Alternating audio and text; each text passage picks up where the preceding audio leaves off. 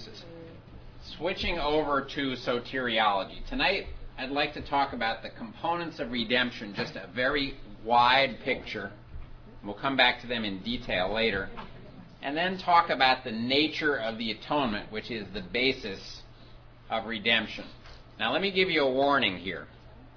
The term redemption is used in two different ways. Okay?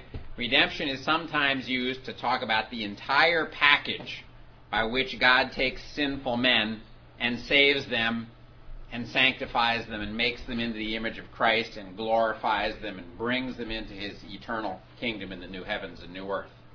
The term redemption is also used in a very narrow theological sense to describe part of what happens when a person gets saved.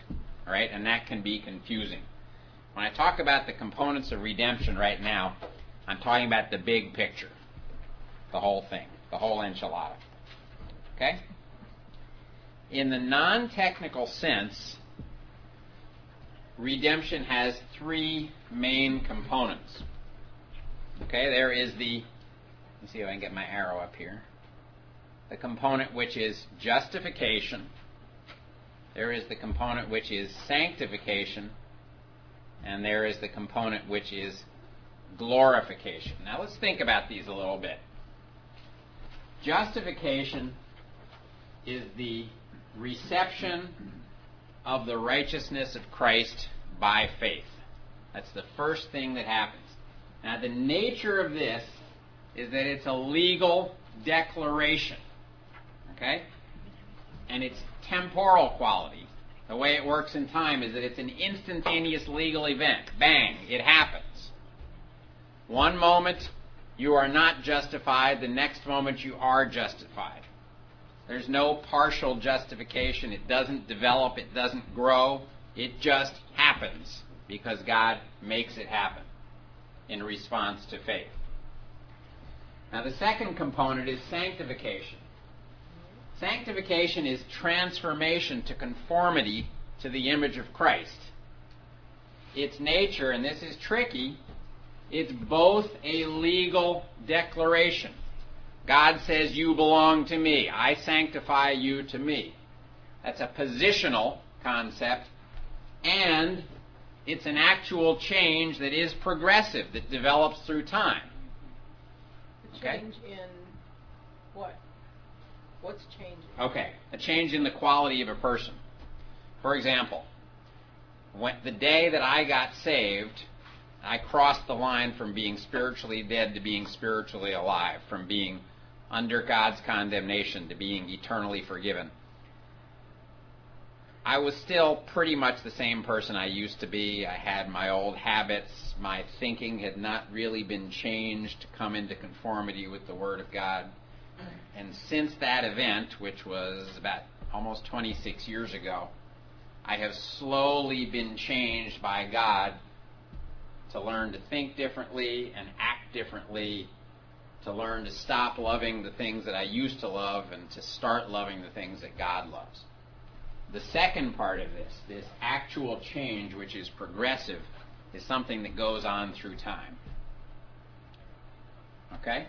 Now, because that is true, sanctification is both an instantaneous legal event in the sense that God declares me to belong to Him, and He actually declares me to be like His Son, but that's really anticipating the end of the process. But it's also a time-consuming actual process of change. Okay? So you grow into the image of Christ. And this takes the work of the Holy Spirit. It takes the help of the body of Christ. It takes my cooperation. It takes the transforming of my mind, the renewing of my mind through taking in Scripture. And this goes on our entire lives, and it's never finished until we get into the presence of Christ. Okay? So in that sense, sanctification has both instantaneous components and time-consuming components. Now, you could say that this is really two different uses of the same word, and that would be fair. but it has to do with being set apart to belong to God and being changed to be like Christ. I don't know if you want a good example, but Sure. a friend shared with me his testimony, and he had become a Christian, and he drank a lot. He was an alcoholic, basically. Okay. And he said, God, Can you all hear this? he said, God, I don't want to be an alcoholic anymore. Please help me. We began to get very ill every time he drank. And so God helped him.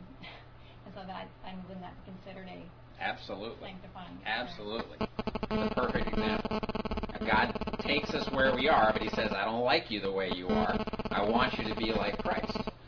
And what did he do? He cooperated, and he asked for God's help, and God did it. And it was probably unpleasant at times, because it's horrible being sick, isn't it? But the end result was good. You know, Philippians, is it 1:6? He who began a good work in you will be faithful to complete it. There's an interesting verse in Hebrews chapter 10 that kind of looks at the two aspects of this. Hebrews 10:14, for by one offering he, that's Christ, has perfected forever those who are being sanctified. Now there's a statement there of the forever perfection of a believer. Once you become Christ's, you are forever perfect, and you're forever perfect because nothing can get in the way of God completing the process that he has begun.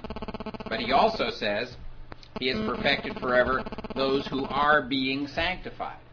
There's a process through which we go to get to the destination that God has guaranteed we will reach. So there really are two aspects of sanctification. Now, the third component of redemption is glorification. That is the reception of a resurrection body like Christ's. Now, there are more details here. You could say it's the loss of the sinful nature. It's coming to bear the image of God in the way that we were designed to.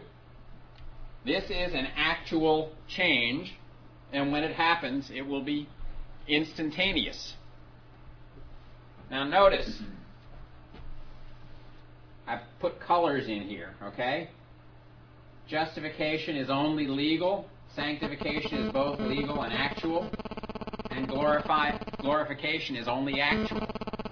Isn't that interesting? There's an interesting symmetry here, okay? Justification is an instantaneous legal event. Glorification is an instantaneous actual event.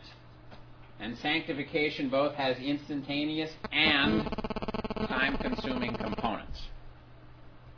Now, that's the big picture of the work that God is accomplishing and will accomplish through the work of Christ on our behalf in his plan of redemption. Vicki? Do you think that when we go to be with Christ, that we kind of the work that's begun? Yeah. Or will we still learn? Great question. Great question. We just kind of be Okay. transformed Yeah. there? Let me draw you a graph here. Okay.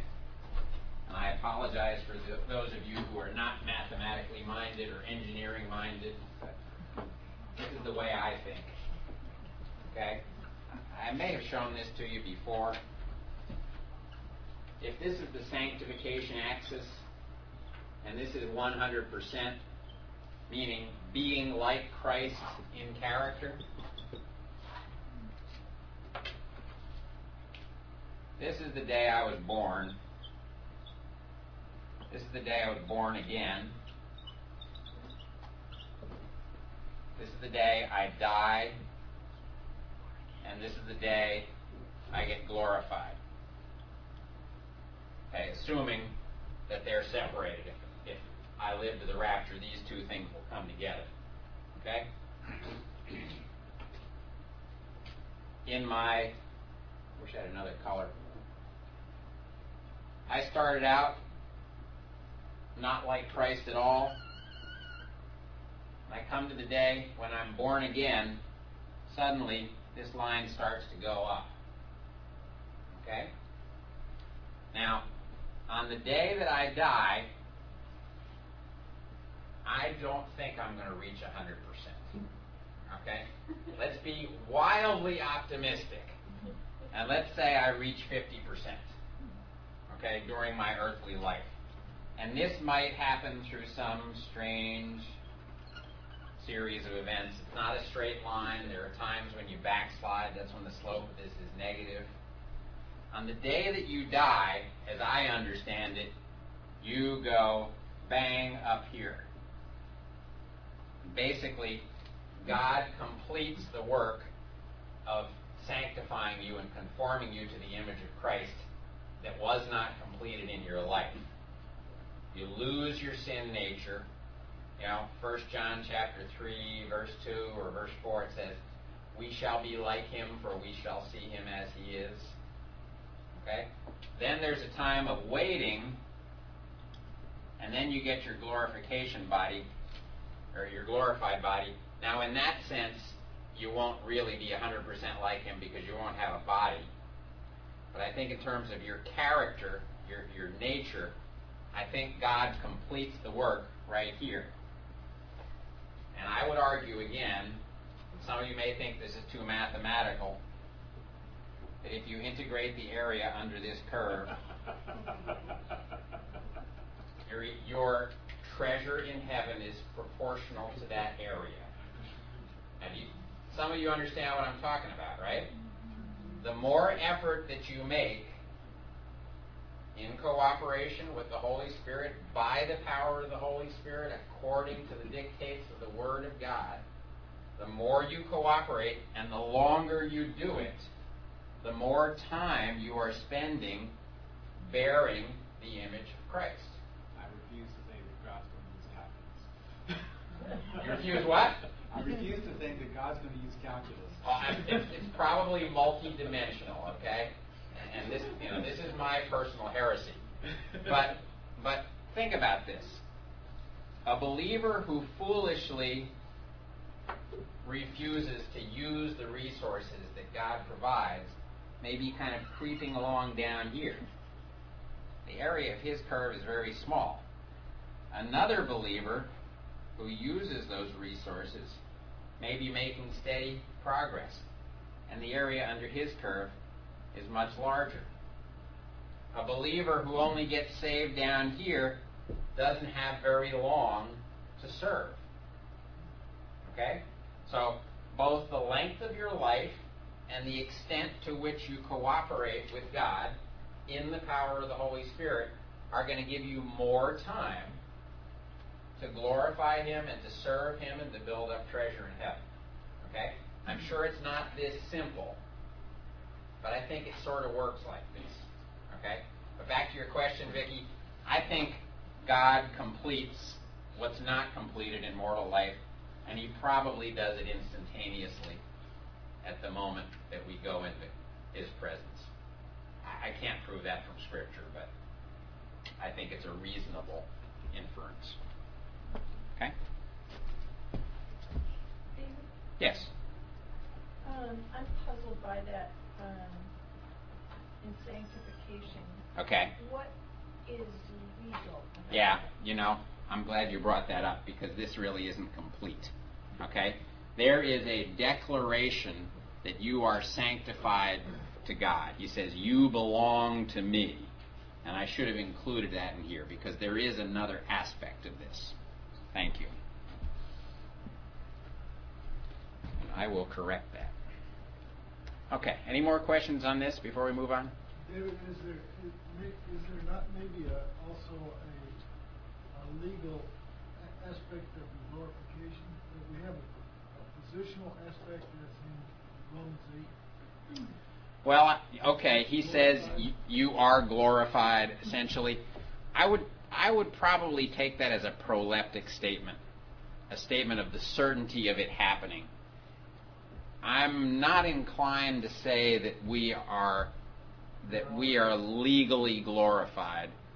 I'm more inclined to say that God says it's going to happen and it can't not happen, rather than to say it really has already occurred. Some might disagree with me on that, but I think that's a proleptic statement. I'd have to think about it some more. Okay, let's talk about the atonement. Okay, the atonement is the foundation of redemption. We're going to talk about its nature tonight concerning the need and the purpose of the atonement, some Old Testament illustrations of the atonement, what I believe is a correct view of the nature of the atonement, some false views on the atonement. I think it's very helpful to look at false views to help us clarify the correct view. Yes? Redefine atonement. Okay, I will. Let's see. Do I have a definition of one of my slides? I think I do further. Hang on a second. Just a simple one off your head. Okay. The atonement is the work that Christ did to satisfy God's wrath for sin and to pay the penalty for man's sin so that we could be saved. It's what brings forgiveness to sinful men. His death on the cross. His death on the cross is where the atonement was accomplished. Yes. You know, it's funny. I think I lost a slide here. I really do. I think I had one with a definition and left it out. I'm sorry. Okay, objections to the substitutionary atonement. All right, and we're going to move kind of quickly through this. There's a lot more discussion in your notes than what we're going to cover. Okay. Now, maybe I've got a definition here. Okay, the need and purpose of the atonement. Man's problem is sin. Okay? God's solution is the atonement. Now, the purpose of the atonement is to rescue man from the otherwise certain consequences of sin, condemnation, and eternal punishment. It's going to happen unless God rescues us from it, because we are not capable of solving our sin problem. Okay? Now, I believe God is motivated by His love to provide atonement for us. I think that's expressed in a number of places in Scripture. For God so loved the world. God demonstrates His own love for us, and that while we were still sinners, Christ died for us, etc. Okay? Now, God's holiness and His justice demand the atonement. God's love is not enough to solve our sin problem, because God is just and God is holy, and He can't allow sin to go unpunished. Romans 6:23 says the wages of sin is death.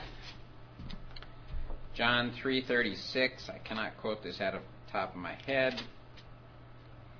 He who believes in the Son has everlasting life, but he who does not believe the Son shall not see life, but the wrath of God remains on him.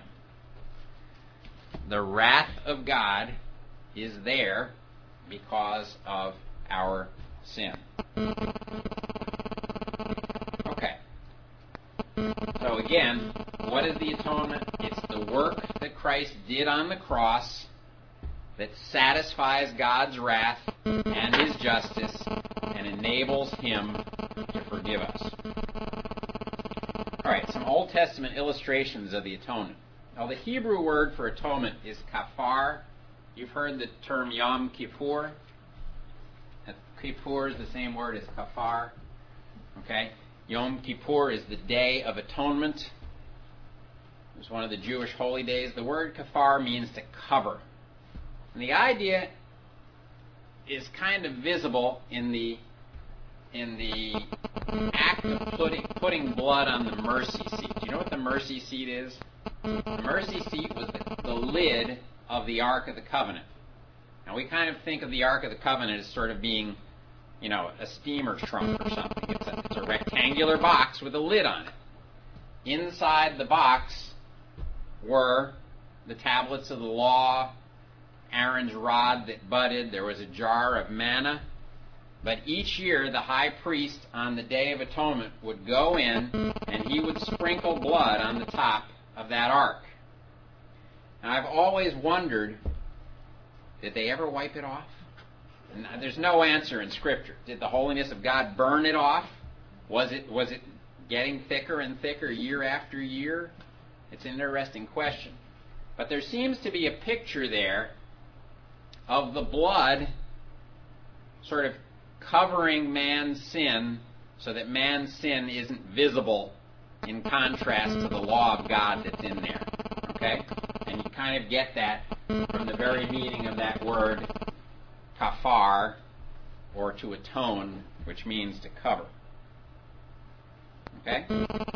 Now the main Old Testament illustration of the atonement is in blood sacrifice. And you all understand how they did that. The concept is that a life must be given to pay for the life of the one whose sin is being covered. Now you clearly got an idea of one being substituting for another. Of course, in the Old Testament, you got an animal substituting for a human. And that seems a little strange because humans aren't animals. And we all know the story that those things really didn't accomplish lasting atonement or actual atonement.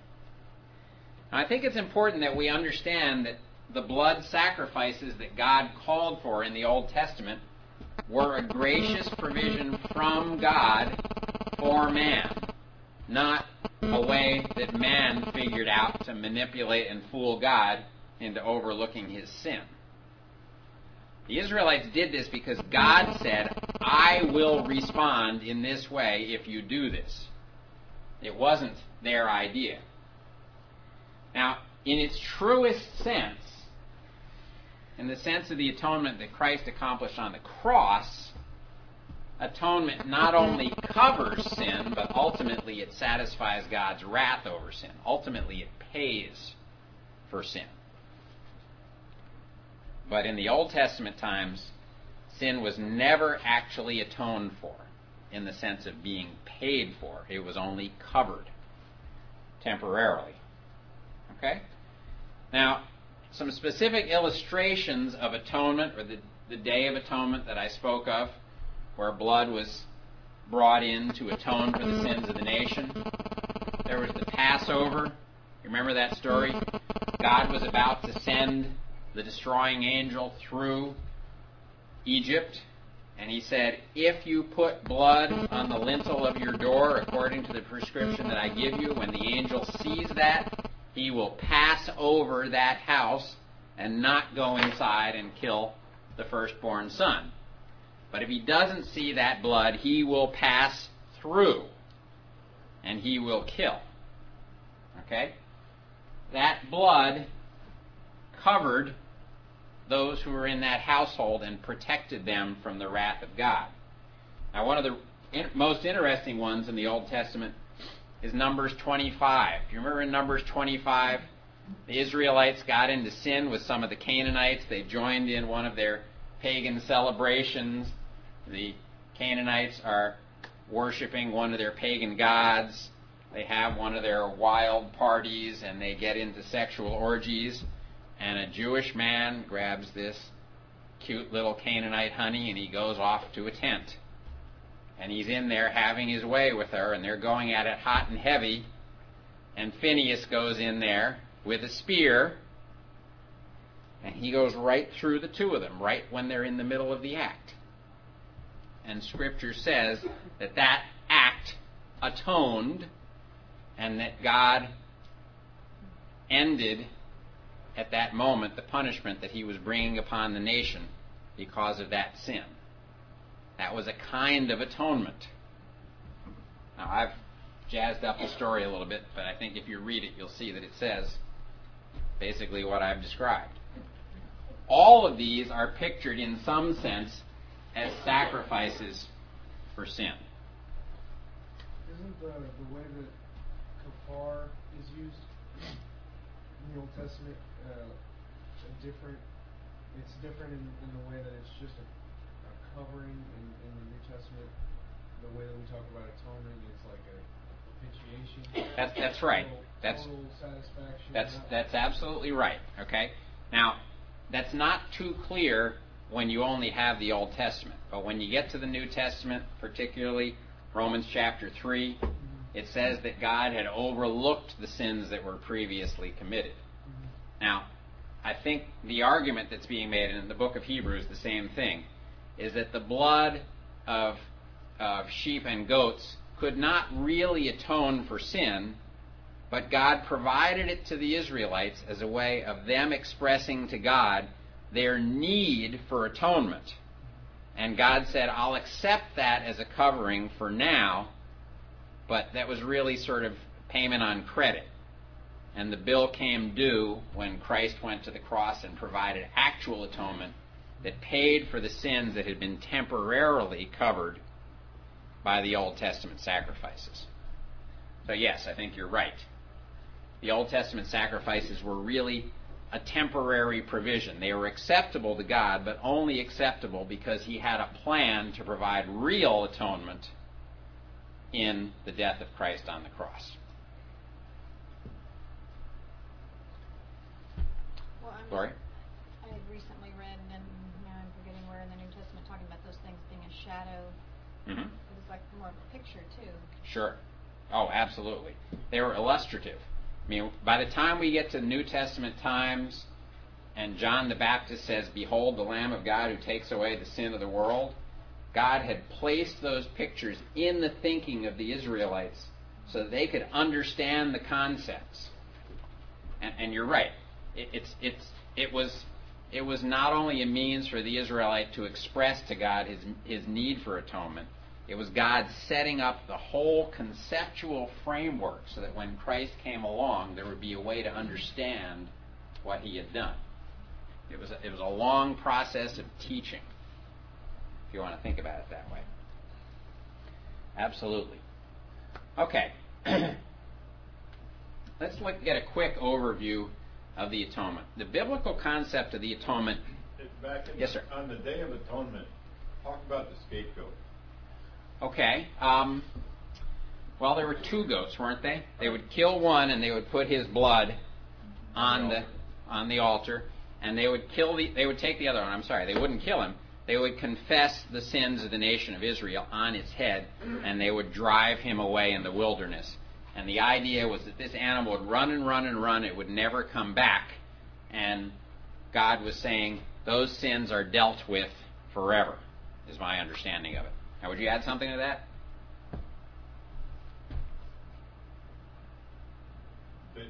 But relative to the atonement, Okay. which is, we're talking about basically the blood, Mm-hmm. was the symbol of the scapegoat that the sins are not remembered? That's my understanding. That's my understanding. But even in that case, I would argue that God saying, "I will remember them no more," is still looking forward to the provision of the cross. Right. Yeah. There's more that could be said about the Day of Atonement, Okay. and I'm I'm probably not prepared to say more. All right. The biblical concept of the atonement is both penal, that means it involves punishment, and it is substitutionary. That means it involves God providing an approved substitute for the sinner. Now, when people talk about vicarious atonement, it basically means the same thing as substitutionary. It means that there's somebody stepping in the place of another. And Christ is called the vicar. Now, you've heard the Pope called the vicar of Christ, right? That's a blasphemous concept from the Roman Catholic Church. But it does mean that he's the person who takes the place of Christ. Now, in the atonement, Christ is the vicar of us. Okay? He takes the place of sinful man when he dies on the cross. Now, here are some key terms that are involved in the atonement, and we'll work through these later on in the course. Substitution and sacrifice, propitiation. Clayton, you brought this one up. This has to do with satisfying God's wrath. Redemption and ransom, buying man out of his sinful status and the consequences of that reconciliation, the restoration of a relationship. Justification, this is God saying, I count you sinless. And then forgiveness, which we could argue is really the result of all of these things. We're going to look at these in some detail later. There is a definition of the atonement coming up. All right? This is for you, Leslie. Okay. The penal substitutionary atonement is that gracious work of God in which the Son, in voluntary cooperation with the Father and the Spirit, died as the substitute for sinners and paid in full the penalty for their sin and their sins to satisfy the demands of the holiness and justice of God. Now note, the atonement covers both sins, meaning the actions that we have performed, and sin, meaning the nature that is in us. Okay? Christ's atoning work covers both of them, because we are guilty of both of them, aren't we? Our sinful nature itself condemns us and is an affront to God. And remember, thinking back to what we've talked about regarding the purpose of man to bear the image of God, the very fact that the image that we bear is inaccurate and misrepresents God is a crime. It is worthy of condemnation. It's just what I am, let alone what I do, that is an affront to God. Questions on this definition? Anybody? Are you all with me? Okay. Well, let's go forward. We're going to do this fairly quickly. We're going to talk about some false views of the atonement. You'd be surprised how many there are. Now, I'm going to present these to you roughly in the order in which they arose in the history of the church. And the correct understanding of the atonement will also appear in this series. Okay? They include the recapitulation theory, the ransom to Satan theory, the commercial or satisfaction theory, the moral influence theory, the penal substitution theory, the example or martyr theory, the governmental theory, and the accident theory. Okay? The recapitulation theory of the atonement says that Christ recapitulated all of Adam's experience, including sin, but triumphed. Now, this is based on the idea that Christ was the second Adam. And the guy who came up with this, I think it was Irenaeus, if I'm not mistaken, kind of took this and ran and probably went a little bit too far. Because I don't think that Christ in any way experienced sin.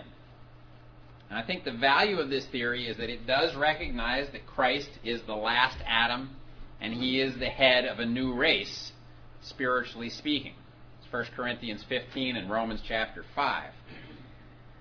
But Christ did not experience sin, and I think most importantly, this theory tends to neglect his death as the fundamental basis of the atonement. It puts too much emphasis on his life, and too much emphasis on his life and too little on his death. Okay? Now, the second one is the ransom to Satan theory of atonement. This is very popular in popular theology and in our jokes. All of our jokes that talk about dying and going down to hell and seeing Satan there, and he says, welcome. Now, these are all based on this theory, which is not true. This theory says that Christ died to pay a ransom to Satan for sinners. Satan, however, didn't understand that Christ's death would free sinners. He thought he was going to gain Christ's soul when Christ died on the cross, but Christ tricked him. Okay? Now, the value of this theory is that it recognizes the atonement is a ransom for sinners. The atonement does buy sinners out from something, but it is not out from the possession of Satan. You know that song, "The Devil Went Down to Georgia," and there's this violining contest, you know. Devil says, if you win, you get this golden violin, and if I win, I get your soul. Satan does not own the souls of the unsaved. He is not the king of hell. He has never been there. He doesn't want to go there. But this is very common in popular theology. The criticism of this view is that the true atonement ransoms men from sin, not from Satan. Ransom to Satan theory pictures Satan as the one whose justice must be satisfied, not God. Okay? It also pictures God dealing deceptively with Satan and falsely pictures Satan as owning the souls of the unsaved, which just isn't true. But you can see how this kind of fits in with Roman Catholic theology? Okay, then there's the commercial or satisfaction theory of the atonement. Now this one arose in the Middle Ages, in the medieval period, and it's a very medieval concept. The death of Christ satisfied the Father's honor, which was injured by man's disobedience, opening the way for him to forgive men. It's not God's justice that was injured, it was God's honor. Okay? I think the value of this theory is that it does recognize that sin is against God, but it doesn't fully recognize the seriousness of sin. I think this theory elevates God's honor over his holiness and justice, and I think it minimizes the substitutionary aspects of the atonement. It does not deal with God's holiness or justice. This is a lot of stuff to absorb at once, isn't it? I don't expect you to remember all this by any means. You can read more about it in the notes. And even the notes are not that deep on these. Okay? And there's the moral influence theory of the atonement. This one's interesting. Christ's death was not necessary to atone for sin, but rather it demonstrates God's compassion for his creatures in order to awaken in them a repentant response to God. How mushy can you get? Okay? I think this theory has some value in that it recognizes the love of God, and it recognizes man's need to be reconciled with God, to be restored to a right relationship with him. But I think it minimizes the offense of sin. I think it makes God's holiness and justice secondary to his love, and ultimately it makes the death of Christ unnecessary, because it's just a demonstration of love. Couldn't God have demonstrated his love some other way? And arguably he has. And I think this also denies the substitutionary aspects of the atonement.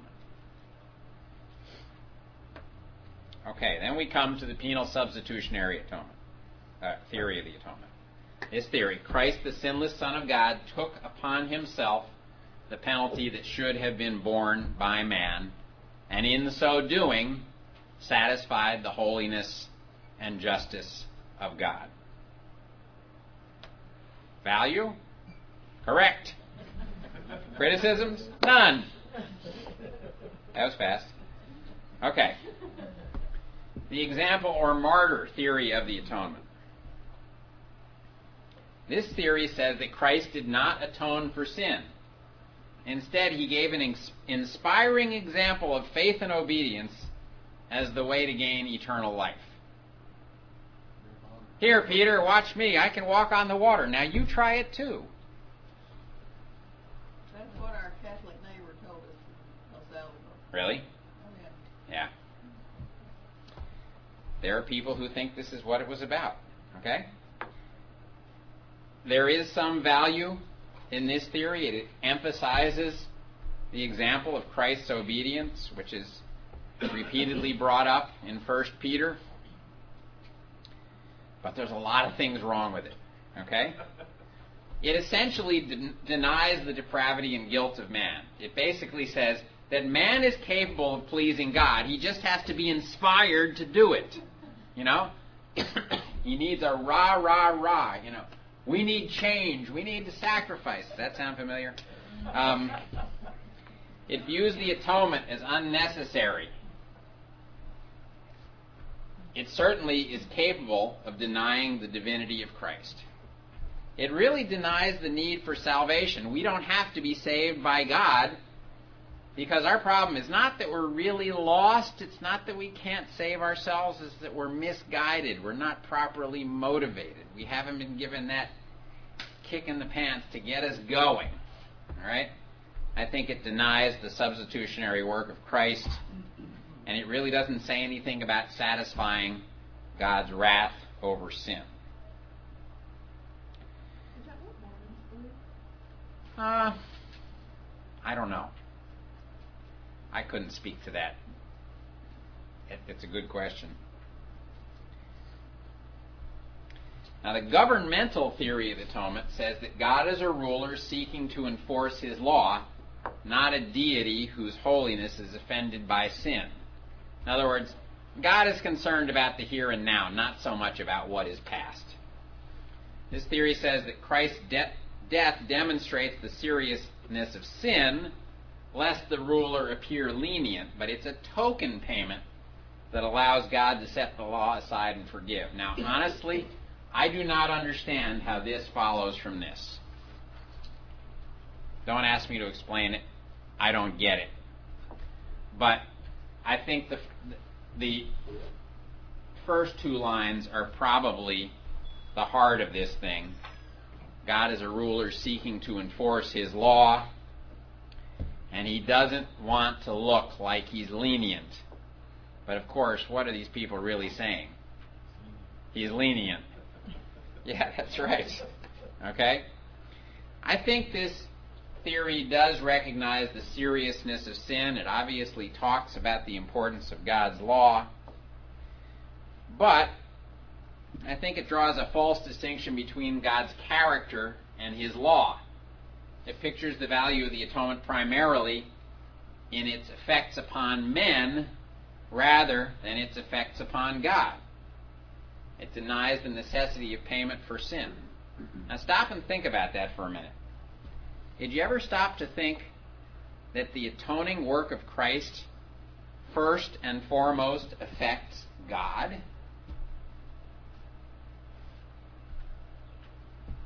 It satisfies his wrath over sin, making the way for him to forgive us open. Okay? God acted in the atonement to satisfy his own law. It's a very interesting thing. I think sometimes we let that slip out of view. Now, the last view is the accidental theory of the atonement. This was held by Schweitzer. He said that Christ was an ordinary man who developed a Messiah complex and was swept away by events beyond his control. Isn't that the theme of Jesus Christ Superstar, basically? I don't know if any of you ever saw that. I didn't see it, but I listened to the music when I was growing up, and that seemed to be what it was saying. Okay? What's the value of this? Absolutely none. What's the criticism? It's blasphemous and utterly without biblical basis. Okay? That's the last one. Any comments or observations before we quit? Vicki? Could you comment on the scripture that said he who knew no sin Became sin for us. Yeah, I think that's the end of 2 Corinthians 5, if I'm not mistaken. That's an interesting passage.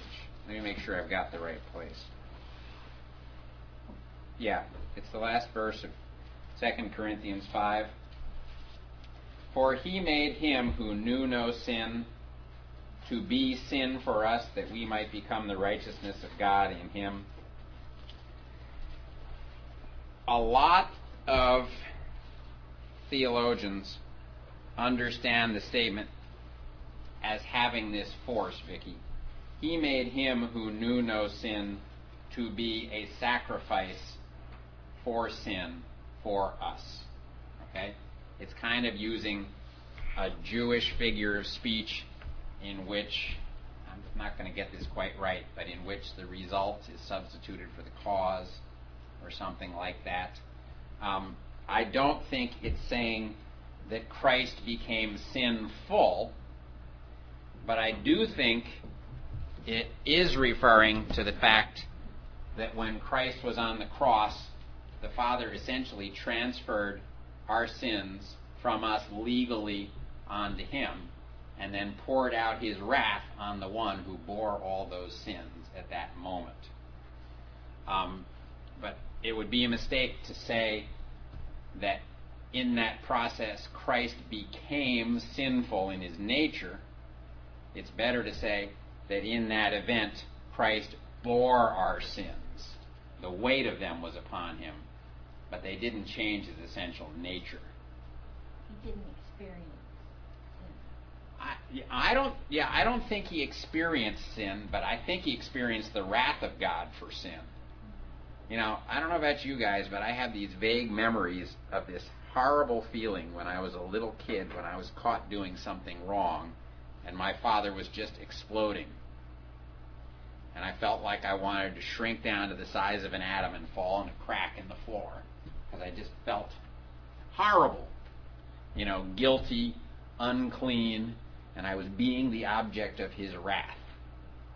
And this may not be fair, but I kind of picture Christ experiencing that in our place when the Father looks down on him on the cross from heaven, and that's when Christ says, my God, why have you forsaken me?" Because he was experiencing at that moment what we would experience at the moment that he cast us into eternity out of his presence forever. That's kind of the way I picture that. So he might feel the guilt and shame. I think he felt the shame. I think he felt the wrath. I'm not sure that I'd say he felt the guilt. I'm just not sure about that. I'm inclined to say that he experienced the wrath. But I don't know if he felt the guilt per se. That's a tough one for me to be sure about. Becca, did you have a question? Okay. Anybody else? Yes, ma'am. As we were going through these, I was thinking about the time when Satan will have the role and how he will be the counterfeit, and how easily he can blind people because he gives just enough truth in each one of these so that men cannot see. Absolutely. And understand. You know, he's the great counterfeiter. As each one you gave a value or, something that was true in there, and then the opposing view what's wrong. And so people who are not Christians are not able to see because That's he's right. blinded them. That's right. And he's given just enough truth. Right, to make, there's enough flavor in the poison bait to make you want it. Yeah. And so they can believe it, Yep. Yeah. I mean, truth is a difficult thing to narrow down. And you're right. A little bit of truth can make people go with it and say, yeah, that makes sense. I'm going to go that way. You know, we see it in politics. We see it in science. We see it in world religions. I'm also feeling that this is the failing of the church today because we have not taught our people to understand and to be able to see what's true and what is not true in each one of these. I mean, I have never heard these before. And so therefore, this, as I went through them, I'm saying, yeah, that person's but I didn't know that they were. Yeah, I mean, you notice this. I don't know if the others of you have noticed this. As you go through this, you hear echoes of things you've heard before, don't you? Now, nobody ever came up to you and said, I believe in the ransom to Satan theory of atonement. But that's out there all over the place, isn't it? These things are part of our cultural heritage and even our religious heritage in the sense that it's around us in the world. And I think it's very helpful to look at errors and compare them to the truth because it highlights the truth and also exposes the errors. Well, when you know, the men who are in the treasury department, they don't study the counterfeit. Actually, That's right. And know the counterfeit. And that's what we need to do as believers. And believers, and the church today is not doing it. They're No. not teaching this. no, we're not. But that's why we're doing it, because we feel this is important. It is. And, in the years to come, folks, the things that you're learning here, you're going to be sharing those with other people.